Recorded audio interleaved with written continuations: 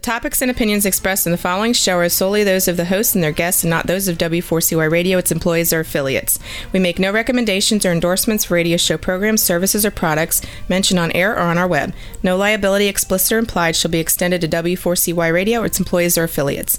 Any questions or comments should be directed to those show hosts. Thank you for choosing W4CY Radio.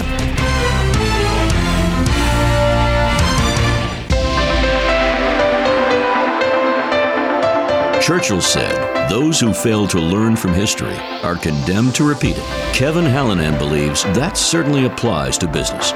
Welcome to Winning Business Radio, here at W4CY Radio. That's W4CY.com. And now, your host, Kevin Hallinan.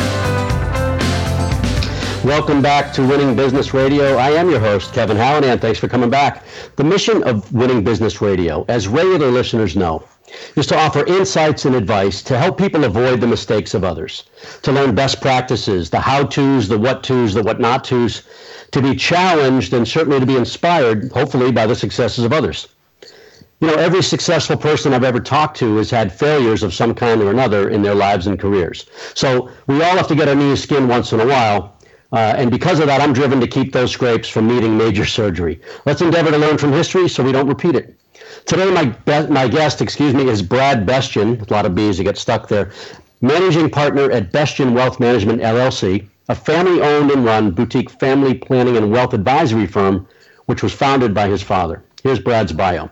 Brad graduated from Syracuse University in 2002 with a double major in finance and marketing. Prior to college, he graduated with honors from Xaverian Brothers High School in Westwood, Massachusetts, and currently serves as the VP of its alumni board. Prior to working with his father, Brad held several jobs in the financial industry, all of which helped lead him to the decision to become a financial advisor. He's a certified financial planner professional and is an accredited investment fiduciary designee. Outside of work, Brad is a donor and volunteer for the Joe Andruzzi Foundation, a charitable organization dedicated to cancer research and helping patients and their families financially during a difficult time. This is in addition to supporting several local groups in his community of Easton, Massachusetts. Currently, Brad does reside in Easton with his wife Jenny and two children, Kyle 7 and Brooke 5. Brad's an avid skier in the winter months and is looking forward to teaching his kids. Brad enjoys golf and many other outdoor activities, although his extracurricular activities are currently limited to chasing the kids around the house. He's a diehard Boston sports fan and is anxiously awaiting a return to greatness for his Syracuse football team. Brad, welcome to Winning Business Radio. Hey, thanks for having me, Kevin. It's a pleasure. Oh, cool. So let's talk about Syracuse football for just a couple minutes. They're off to not a great start. They're 3-3. They had a better year last year. And I noticed they opened against my youngest daughter's alma mater, Liberty. I didn't know they played Liberty. That's out of conference, right? Yeah, that's certainly. Syracuse is in the ACC. Yeah. And they spanked Liberty. Alyssa won't be happy to hear that, but they spanked, she probably already knows, Liberty 24. Yes, sure. Is the up 25, and as a lot of those teams do, they pile the schedule with some cupcake games to get the season off to a good start. But it's they haven't done too well since. Maryland, oof. Yeah, lost. That was a big game. That's both. Maryland's turned out to be a pretty decent team, and Syracuse again was ranked at the time. They went into Maryland, should have beat them, but didn't play well at all and got killed. And then they played Clemson the next week, which was another tough game for Syracuse, unfortunately. Well, although they've played Clemson pretty well in the last couple of years. They beat Clemson a couple of years ago and almost beat them last year, one play away from beating Clemson in Clemson last year. So we're on the right track. Yeah, I was going to say, you think they're moving in the right direction? Yeah, well, they had this new head coach, Dino Baber, has been there about 2 or 3 years, is doing a really good job. And they had a great quarterback, Tony Dungy, the last couple of years. Last year was his senior year, and he really was propelling the team to their great status last year. They finished the season ranked in the top 25, handily beat West Virginia in a bowl game, which was great. But he graduated. They got this young 5-star recruit playing quarterback, but he hasn't lived up to expectations yet.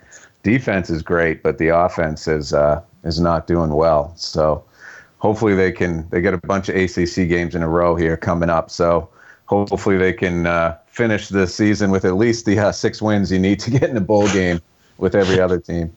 You're ready to do color. Yeah. You rattled that one off, no notes. That's awesome. Well, let's talk about your background a bit. I know you know the format of the show, so I like listeners to hear backgrounds of the guests. I know you grew up locally in Stoughton, Mass., which for those not familiar with the Boston area, it's a suburb. It's about a little less than 20 miles south of Boston. So how was it growing up in Stoughton? Yeah, it was nice. It's it's a nice town, probably like a middle class town, as you said, like southeast of Boston. And I mean, I have one younger sister. She's 2 years younger than me, and just grew up in a neighborhood, bunch of kids, and having fun. Went to all the Stoughton public schools until high school, as you mentioned in the bio. Went off to Xaverian, but because the Stoughton public schools at that time were not too great.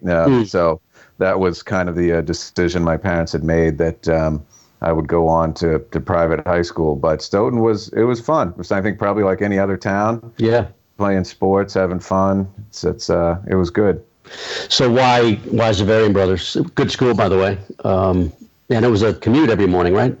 Yeah, that's they had a bus stop that was probably about a mile from my house, that used to walk to. There was probably 4 or 5 other guys that were from Stoughton that went to Xaverian same year as me. So it was kind of nice. We had a little bit of a crew that went on over to Xaverian, and carpooling and had those advantages was great. But to be honest, I can't really recall an exact decision. I looked at the BC High, the Catholic Memorials, there's a handful of those, and for those that don't know, Xaverian's an all boys Catholic private high school. They've since added 7th and 8th grade, but at the time it was just high school. And so we looked around at all, and it just seemed hands down that at the time that was the best one in terms of the education and the curriculum and all the things that they had going on over there. I just liked it a lot more than the other 2 or 3 that we looked at. So, and it was a little bit easier of a commute to Westwood than going into like Boston to BC High or some of those schools. So it worked out well all the way around. Did you play sports at Xaverian? Yeah, I did. I did play some sports. I played football for a couple of years. I played a little baseball, and I was on the ski team there. It was probably my biggest sport. It's not probably your typical, the top 4 sports that people think of, but I had a lot of knee problems in high school, and I did in college as well, so it kind of prevented me. I blew my knee out in playing basketball, both in high school and in college. But it's so it kind of took me off of some of those other sports, and was still able to ski, though. So. Oh, that's good. And Xaverian's known for sending a handful of kids to the NFL, most notably. Go ahead.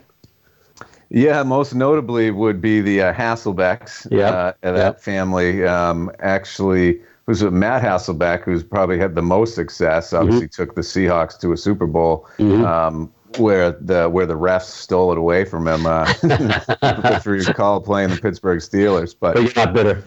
Yeah, exactly. But Tim Hasselbeck was there. He graduated, I think, 2 years ahead of me. And then they have a third younger brother that was below me that I didn't know that well. But they're probably the most famous. But there's always some kids. Xaverian, if you're from the area, know Xaverian's always in the top 5 in the state in football, and they always send a few kids to Division I programs. Usually, like Boston College is a big recruiter at Xaverian. So let's talk about Syracuse. Why did you choose a double major, finance and marketing? Was that intended? Well, tell me the story. Well, I mean, back to choosing Syracuse, it was really. It was actually my mom's idea. I had looked at a bunch of schools along the East Coast. Originally was thinking I'm going to go out to like University of Colorado and ski and go, and my parents shut that idea down quickly. You're going to stay somewhat local. So I looked at all I knew I wanted to be in business. And so I looked at, the Babson, Bentley, Boston College, Fairfield, Villanova, Northeastern, all the schools around here. Lucky enough to be in the Northeast. There's a plethora of colleges that are around here. So And then Syracuse was probably the longest drive, about a 5-hour drive away. And it was sort of towards the end of the process of looking for schools. And my mom's like read an article about it and said, why don't we go up there and look at it? And I just fell in love with it, hands down, like walking around the campus and all of those things. And it was nice, playing sports in high school, but I knew it wasn't going to be good enough to really play in college. Right. And I did ski in college, but I wanted to go to a little bit of a bigger school that had sports programs that I could follow and be a part of. And as we started this conversation, still a big fan of the Syracuse program. So sure, it's that's why I chose the school. And in terms of the major, I knew I wanted to be in business, applied directly to the business school there, and got into that. And I started off with just a major in finance. And it just so happened that the courses that I chose, in meeting with my guidance counselor like sophomore year, they just said, hey, you could, if you take a couple more of these classes in marketing, you have enough credits. You should just declare it as a double major because you're going to be taking some courses anyway. And so if you just add one or two more on, you can get the double major. And so I just thought it made sense to do that at the time. So. And yeah, that's cool. You had the opportunity to study abroad as well, right, in London? Yeah, I did. It was another one of these things that I never really thought about. And I had a friend of mine that was in the business school with me, and he said, hey, I'm signing up to study abroad, and there's a few other guys doing it, a few other girls doing it that I know, is something you're interested in. And I said, it sounds pretty interesting. And I mentioned it to my parents, and they said, yeah, you should definitely do that. I mean, this was before 9/11, so there wasn't as much risk of traveling abroad as there was shortly after that. And so it worked out well, and it chose the London program. Syracuse has a school over in London, and so we were mixed with kids from colleges all over the country that came to the Syracuse program, and so it was a great experience. Lived there for the fall semester of my junior year. I think it went up before Labor Day and the end of the summer, and stayed through Christmas, which was great. Yeah. And, the school was great. We had a lot of classes, and they didn't have classes on Fridays, which was nice because you got to travel. I mean, every weekend it was like going from Boston to JFK. We were going to Spain, to Amsterdam. Went to Italy for a week, went to Ireland, went to a bunch of different places, and it was all traveling. I kept one of my classes was an architecture class in London, and they forced you to keep a journal of everything you were doing was one of the assignments, which was great. I was actually over my parents' house early last week helping them clean out their basement, and found a lot of my stuff from London and the journal that I kept and all the pictures. And so it was a cool experience. I got to do all of those things while still getting credits towards my major, as opposed to, graduating and then taking a couple years to travel abroad. I got to do it while I was still in school, which was great, and made a lot of friends that I'm still in touch with today. Did that change your perspective of living in the U.S. at all? A little bit. It was very funny because I tend to be consider myself a social person, and a lot of the stuff that they tell you when you're going over there is blend in. It's a different culture over there. Don't stand out as an American, and here I am, like, coming off the plane in like bright orange Syracuse like Abercrombie pants with a hooded sweatshirt, and your typical college kid, like not trying to blend in whatsoever. And so it was interesting. It just it adds a lot. The experiences, some of these places that we went and traveled, and the tours we did, we were with people that were in their 40s, 50s, and just learning the experiences of folks that had traveled the world. And, outside of Syracuse, I had never really been outside of Massachusetts, other than like some vacations you take with your family. Never been to really any other part of the country for an extended period of time or anywhere. And it was just, it was a really good experience that just opens your eyes to everything else that's out there and in the world, and how other people view things. And there certainly wasn't as much, political issues going on as there is today, and the divides in the country. And so it was very friendly. Everywhere we went was very friendly place, and we never really had any issues. And it was just great absorbing the different cultures. And it sounds like you'd advise any young people who have the opportunity that are in college and or their parents to suggest they do the same. Yeah, it's I would highly recommend it. And a lot of schools have these programs. I mean, I know kids that go to New Zealand and Australia and all these, I had friends that went to Italy and lived like with a host family and really got immersed in the culture and, came back. It's sort of changing their major with what they wanted to do and helping them make a decision. And, when you're 17, 18, it's hard to decide what you want to do. And you probably haven't had a lot of these travel experiences, especially independently with groups of your friends and not just with family. I would definitely encourage people to do anything like that broadens your horizons, gives you a different perspective, and I think it's extremely important. Looking back on it now, I think it's an extremely important thing to do. And I would be very remiss if I didn't mention that. That is where I met my Jenny, my wife. Oh, wow. So when she's listening to this, I figure I should mention that that's where we met. She went to Syracuse University as well. Yeah. And she just went. I didn't know her at all. She just went there with a group of friends, and we just, we happened to meet, and the rest was history. Yeah. Outstanding. Hey, we'll come back and talk about that for a couple minutes, but right now we're going to take our first break. We'll be right back. You're listening to Winning Business Radio with Kevin Hallinan on W4CY Radio. That's W4CY.com. Don't go away. More helpful information is coming right up, right here on Winning Business Radio.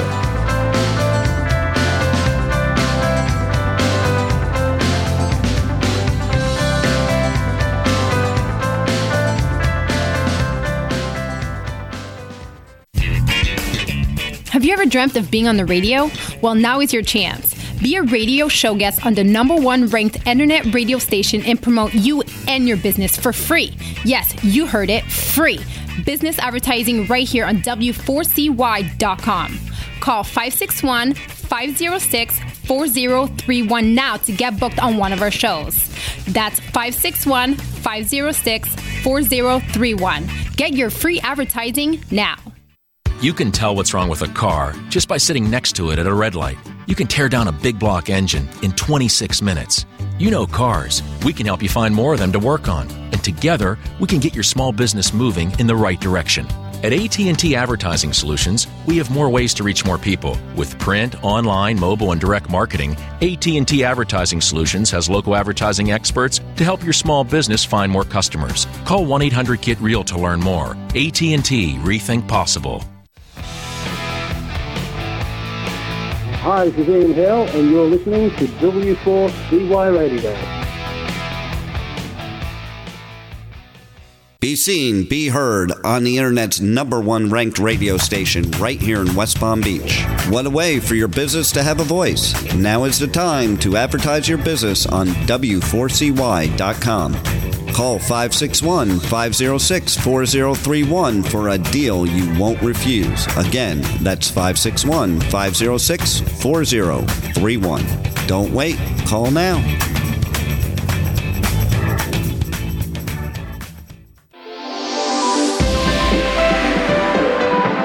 And now back to Winning Business Radio with Kevin Hallinan, presenting exciting topics and expert guests with one goal in mind: to help you succeed in business. Here once again is Kevin Hallinan.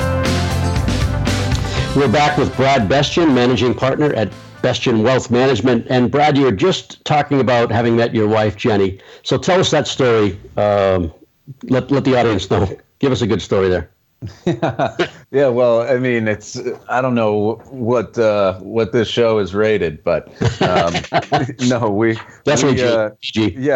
ended up. So when you go to study abroad, you have a choice of going into just the school housing, or they give you a stipend and a list of like realtors that they work with that you can rent a flat for the semester. And everybody that I had known that went before me says, you got to rent a flat. It's much better. You just basically like living in a city. You get an apartment in the city, and they have designated ones, and you get there and you have like 2 days to find an apartment. So you find a group of guys that you want to live with, and then you hustle around. And it just so happened that her and her friends rented the flat 2 floors down in the same building as the one that I rented with my buddies. And then we had another group of people that rented in the floor above us. And so anytime when we were traveling or we were going out to dinner or whatever we were doing, we had a group of people of like 15 people that we were all together. And that's how we met. We weren't like dating at that time, but that's how we originally met and became very friendly, and then, stayed close when we got back to campus in the spring semester. And so it was great, but that's how we originally met, and we had a lot of fun. These experiences that, a lot of married couples would never have heard of. We were meeting and we were traveling together. We were in Italy for a week, and we were with a group of 10 other people as well. But just some of the things that we got to experience early on in our relationship were phenomenal. And so we had a lot of fun together. And then she's from New Jersey, and so after she was in the School of Education to become a teacher, and she graduated from Syracuse and went to Boston College to get her master's. And so. She came to the Boston area, rented an apartment, and I wasn't sure if she was going to move back to Jersey or not when she finished her school, but one of her professors was a dean of a local charter school here in the Boston area, and she got a job there and has been there 15 years ever since. So it worked out well. She stuck around the area, and obviously worked out great for all of us. That's great. We have a similar story, absent the travel. My wife and I, we were friends, and we hung out with about 15, 20 other people in that similar kind of vein. We were friends first, and then started seeing each other. But yeah, it's kind of fun. Yeah, it's pretty cool when it works out that way. So let me ask this. We're going to get more into business, but I want to just ask you this one question, because it's a kind of career path question. Was it always your plan to join your father in business and eventually take over, or did that sort of happen as well? That's a good question. And I would say no, that wasn't always the plan. I think that's where originally I got my business background, and I did intern at my dad's office this summer, and just knew from growing up with him, obviously, to what he was involved in and what he was doing, but I didn't know that I wanted to become a financial advisor. It's a very different career path than like getting your MBA and working your way up the corporate ladder at a company. It's a lot of different skill sets and things that you want to be concentrating on. And so, and my dad was sort of a sole proprietor for a big portion of his career, and so didn't exactly have all the resources necessary to train me. And a lot of people ask, why don't you just go work with your dad right out of college? And that was one of the reasons. Plus, I wanted to get experience elsewhere, working in different environments. So I had a few different jobs before I decided to become an advisor. And then I was an advisor, you mentioned, at Bank of America, where I worked for a few years once I realized that I could do it, and I wanted to do it, and I could build a book of business. The goal was to eventually transition out and partner up with my father. Yeah. But it definitely wasn't like coming out of college saying I'm definitely going to be a financial planner. Well, if you hadn't worked for even if you had made the decision to become an advisor or planner, you would never have received that kind of experience working just for your dad. So the fact that you were at other companies, I'm sure, broadened your awareness, your acumen, et cetera.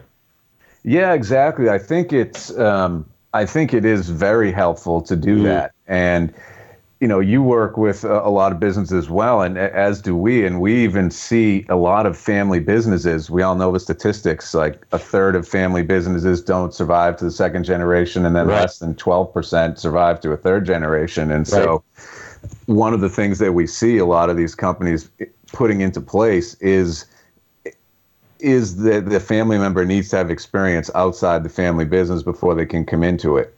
And so I think it was definitely, especially it was different job roles. It wasn't financial planning my first couple of jobs out of school. They were all in the business world, but it definitely broadens your horizons, allows you to see what else is out there, and what you might or might not be interested in. So it just because it's a family business doesn't mean you want to just walk into it and that's going to be your career.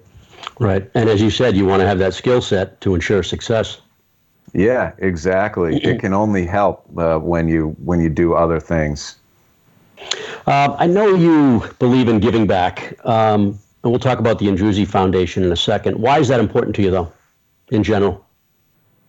Well, I just feel it speaks to our value system, both my wife and I as a family, and as we tie that into sort of the corporate values of if you're lucky enough to be fortunate in life, and we are from many different aspects, that it's important to give back and help other people in terms of just it helps build your overall personality and your character, and it's a good thing to be able to help other people in society that may be less fortunate or have come on hard times, and it just means a lot to be able to do those things. Yeah.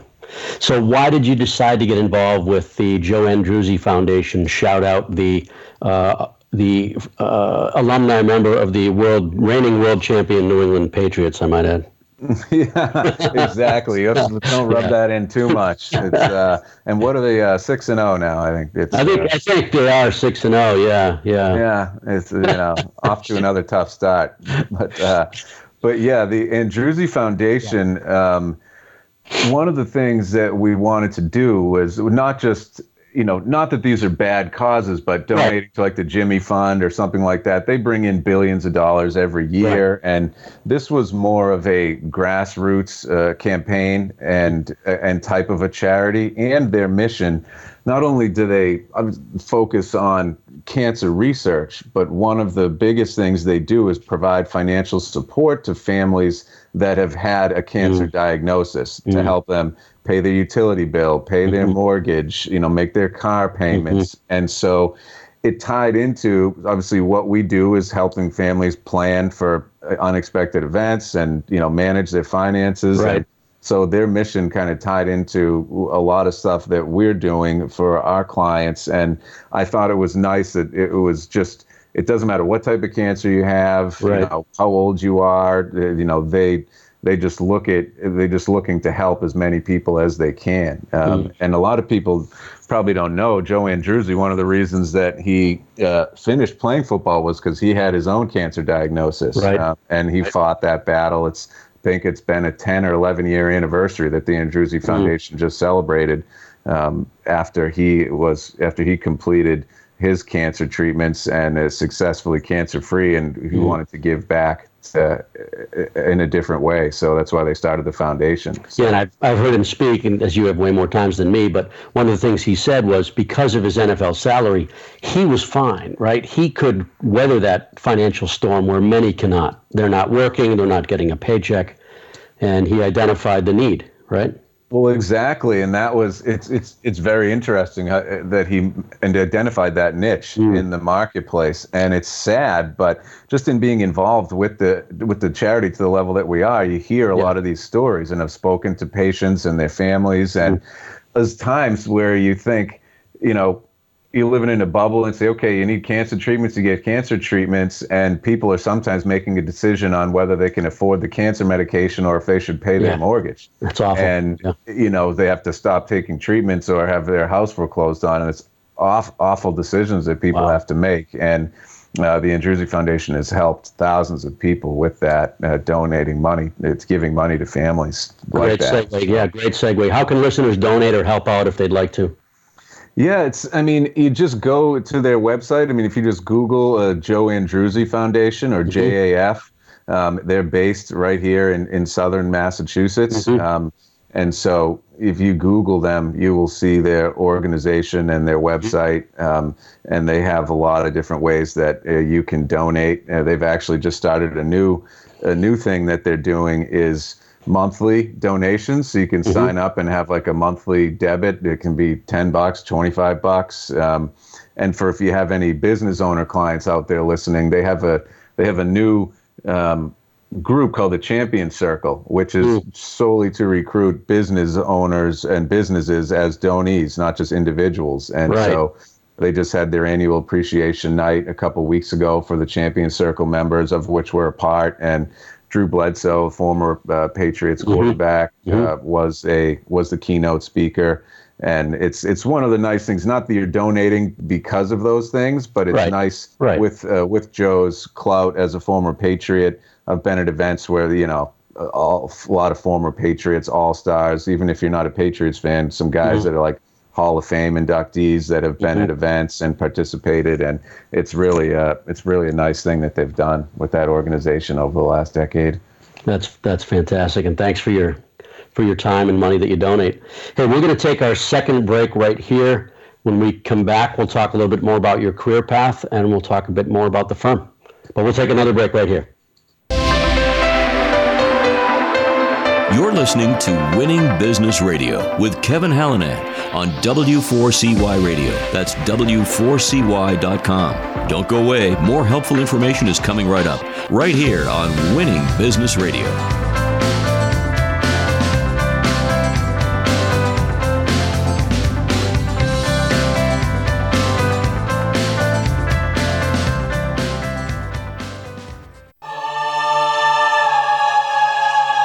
Hi, this is Lindsay Schoolcraft with Cradle of Filth, and you're listening to W4CY Radio. Is your pet overweight? Suffer from itchy skin and coat problems? Showing signs of food allergies? Then do your pet a favor. Stop by Fiesta Pet Deli, South Florida's original and only fresh food deli for pets. Prepared daily and FDA approved with products like Bravo, Nature's Variety, and BioComplete. Listen, dogs and cats are carnivores. 90% of their diet should be meat. That dry kibble you put in their bowl every day contains less than half of what their bodies require. Veterinarian owned and operated, Fiesta Pet Deli has one mission: to get your pet as healthy as possible. Give them a call today at 954-971-2500 or come check out their new store at the Festival Flea Marketplace at Sample Road and the Turnpike in Pompano, Florida. They also offer free local delivery, shipping throughout the United States. Check out their website at www.realfoodforpets.com or just Google Fiesta Pet Deli. If you truly love your pet and care about their health, stop by Fiesta Pet Deli. Call today at 954-971-2500. This is Felix Griffin, drummer for MOD Classic. You're listening to W4CY Radio. Thank you so much. Have you ever dreamed of having your own radio show? Well, W4CY Radio makes dreams come true. You can be a radio personality on the #1 ranked internet radio station in West Palm Beach, Florida. We can be heard in 105 countries and all U.S. states. Promote your business. Earn up to $10,000 per month and more. It's all up to you. Have fun and be heard. Call 561-506-4031. That's 561-506-4031. Start your radio show now. And now back to Winning Business Radio with Kevin Hallinan, presenting exciting topics and expert guests with one goal in mind: to help you succeed in business. Here once again is Kevin Hallinan. We're back with Brad Bestian, managing partner of Bestian Wealth Management. Couple quick questions, a couple of fun ones. You're an avid skier. What's your favorite mountain? And I know it's east skiing. Maybe it's the west. I don't know. Where do you like to go? Yeah, well, I'd say probably one of my favorite mountains. I have to, since I'm from the East Coast, I got to keep it on the east. And Wildcat Mountain up in like Jackson, New Hampshire, is one of the best mountains around for my money. So I love it. They got a trail. The Rockies are laughing at us right now, but no, I'm with you. Well, exactly. I mean, I've been skiing out west a bunch of times, and I mean, the best ski days of my life have been out there, and a lot of great experiences out there. But it doesn't compare. Trying to ski in the east is, it's very hit or miss. Whereas out west, you're pretty much guaranteed what you're going to get. And it's nice to be able to travel out there. All right, that's great. That's great. I'd just like to have fun with that question. And then now onto your career path. So you started your first professional job, looks like it was at MFS Investment Management, and kind of an interesting role that I want you to explain for folks. Internal wholesaler. So what was that role? Yeah, so I worked my way up to that, which I won't go into too much detail, but in terms of an internal wholesaler, so wholesalers or an external wholesaler, let's say MFS, which is a big mutual fund company in Boston. They're actually known as one of the company that founded the first mutual fund ever back in like the 1920s. And so it's their job. If you're an external wholesaler, you have MFS wants to sell their products all over the country. And so they have wholesalers that represent different territories all over the country, trying to go out to advisors like me saying, hey, what are your clients doing in the bond space? We have some good bond products. Would you take a look at these? And so an internal wholesaler, which is what I was in the home office in Boston supporting the external wholesalers. So when advisors like me call in to MFS and want product information or whatever else we're looking for, the internal wholesalers would handle all of that and run presentations and put proposals together and all of those things in support of whatever an external person out in the field would want for their job day to day. Cool. Okay. And what would you say were your key takeaways? That was about 3 years you were there. What are some of the lessons learned? Talk about that for a sec. I'd say one of the biggest lessons learned in that, when it seems like a simple one, but it's just being honest with the advisors that are calling in and saying, all these companies have sales goals and quotas and things that they want you to hit, and advisors know if you're trying to pitch them something that it doesn't, is not a good performer, or is, they know if you're BSing them. And so one of the biggest lessons is just be straightforward, give them what they want, and, don't try and skate outside the lines and trying to do things that really are not needed in the situation. Excellent. Good advice. And then Bank of America Investment Services, much bigger company, much bigger organization. Same question. What were some of the things you learned there? Maybe key takeaways. Yeah, so that's where I got my first foray into being an advisor. So I left MFS to join up at Bank of America Investments, and I was never on the banking side. I just went straight to the advisory side. It was actually as Bank of America was purchasing Fleet Bank. If you're from the New England area, you remember Fleet Boston. And so it was definitely got good training there in terms of learning to be an advisor and getting all my securities licenses and all of those things. But very similar is in treating the clients the way they want to be treated, and in not trying to knock down any organization. But a lot of these places are very much back then at least keyed on revenue and what are you trying to do what are you doing to make money today and tomorrow and next week, and it's really just trying to be focused on building their relationships and giving some value add, and you may not make money at that today, but it's going to come back to you 6 months, a year, 5 years later, when people remember those things that you did or went out of your way to do. Yeah, it is pretty difficult to reset a bad reputation, right? Yeah, almost impossible. Exactly. It's hard. It's one of the hardest things we do still to this day, right? Is building trust with people, because it can be knocked down real quick. One wrong move. Absolutely. All right. You hold a couple of designations. I want you to describe those: the Certified Financial Planner, CFP, and the Accredited Investment Fiduciary. Can you describe those? Yeah. So the CFP is really the probably one of the biggest or most well-known designations in the industry. It's certainly the marquee designation. It stands for Certified Financial Planner, and you don't need it. You don't need it to be an advisor. To be an advisor, really, all you need is securities licenses, where you take some exams for a state and on a federal level. But this is just a step up. You're held to a certain code of standard. There's code of ethics. The CFP has a board of directors with rules of prudence and standards. And it's really, it culminated in a 2-day exam.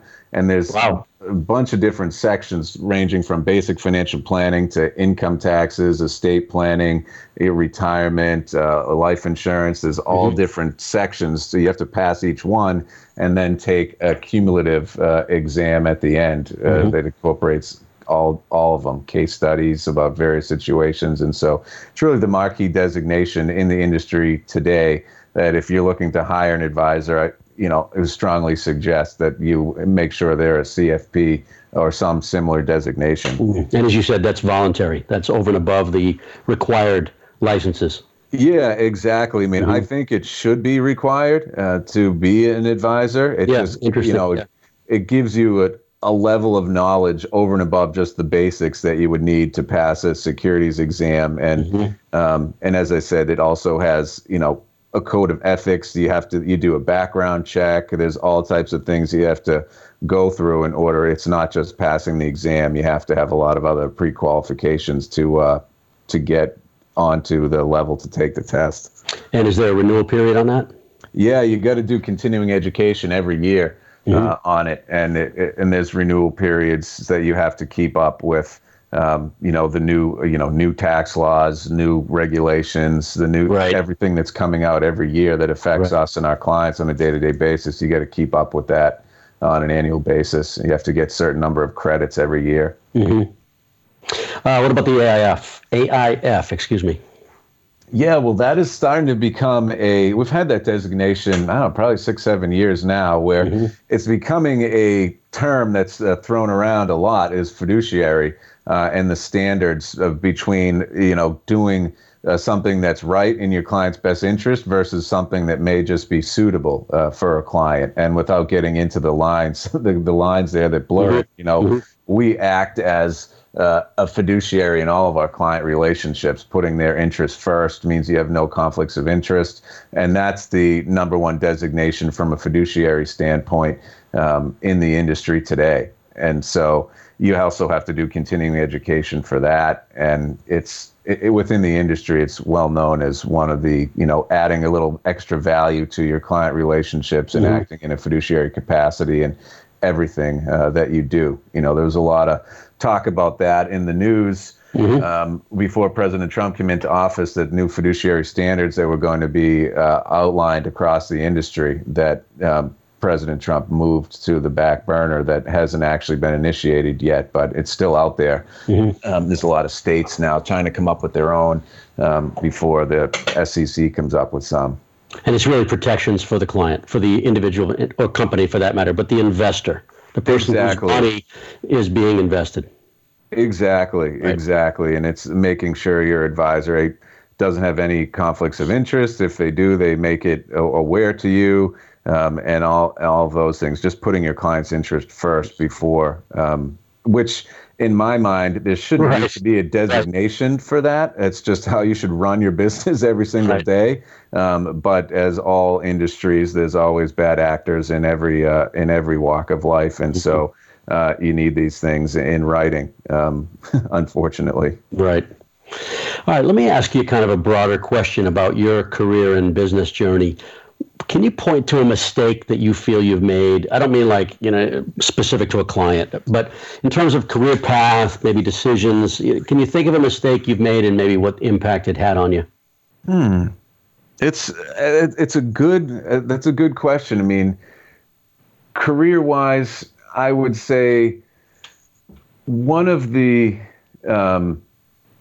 bigger mistakes I would say was not joining up with my father sooner. Interesting. Yeah. And, there was a lot of things that led to that, and there was reasons for that. And, I think, or probably the bigger, better one is joining different organization before I went from Bank of America to my dad. Because as much as I got training there was not a lot of the way that I wanted to do business and the way my father had run his business. And I think I would have been better off going to somewhere else that was more in line with kind of the way that we wanted to run things versus some of these big Wall Street firms, and getting a little bit more experience doing that before joining up with my dad, just getting a different perspective from another firm outside of just a huge national bank. Right. Good answer on that one. I think I know the answer to this one, but what would you say is one of the best decisions you've made throughout your career? Joining up with my dad. Yeah, that would be my guess. Yeah.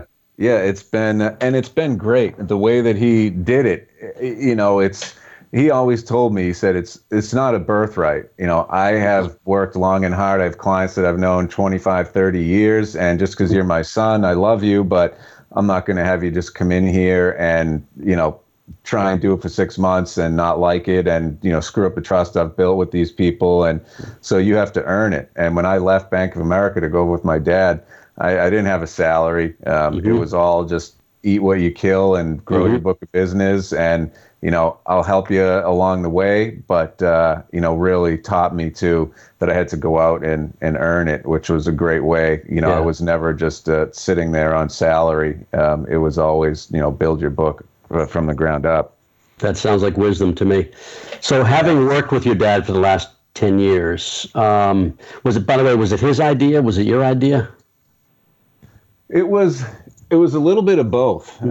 He always had said, once I went to Bank of America and, he said, if you like it, and, one of the biggest things that you have to get over is rejection. I mean, you know well from teaching people in sales that there's a lot of rejection, and you're cold calling, trying to find ways to get in clients. And he said, if you can get through that and you can build a book and you're successful, and we can get you the product knowledge, we can get you the financial planning knowledge, but you just have to know that you have the discipline to stick with it and that you can grow it and not get frustrated. And if you do, I would love it for you to come join me. And so that was my feeling as well. And so once I was able to prove that I could do that, and I wanted to, and that's what I wanted my career to be, it was a no-brainer to go up and join with him. It's just a matter of timing.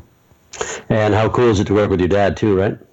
Yeah, it's very cool. It's a lot of fun. I've learned a lot from him, for sure. Still do. I think he would say he learns a lot from me, and it's a great partnership that we have, and it's a lot of fun. Sometimes you end up talking business outside of normal business hours a little more than you want, but there's it's definitely a small price to pay. That's great. It's good. It's a good situation.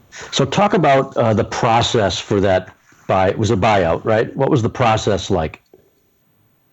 Yeah, it's an interesting process, and I learned early on that I've always just kind of had my head down, saying, okay, I need to put my head down, build my book, bring in new clients. It'll all work itself out. When we need to hire people, we'll hire people, and we'll do X, Y, and Z, and we'll just grow it. And talking to a couple other people outside of the financial planning industry that were in family businesses, they, some great advice that they gave me was, you got to treat it like a business. Don't just sit back and expect that steps 1, 2, or 3 are going to get done because you guys are father and son.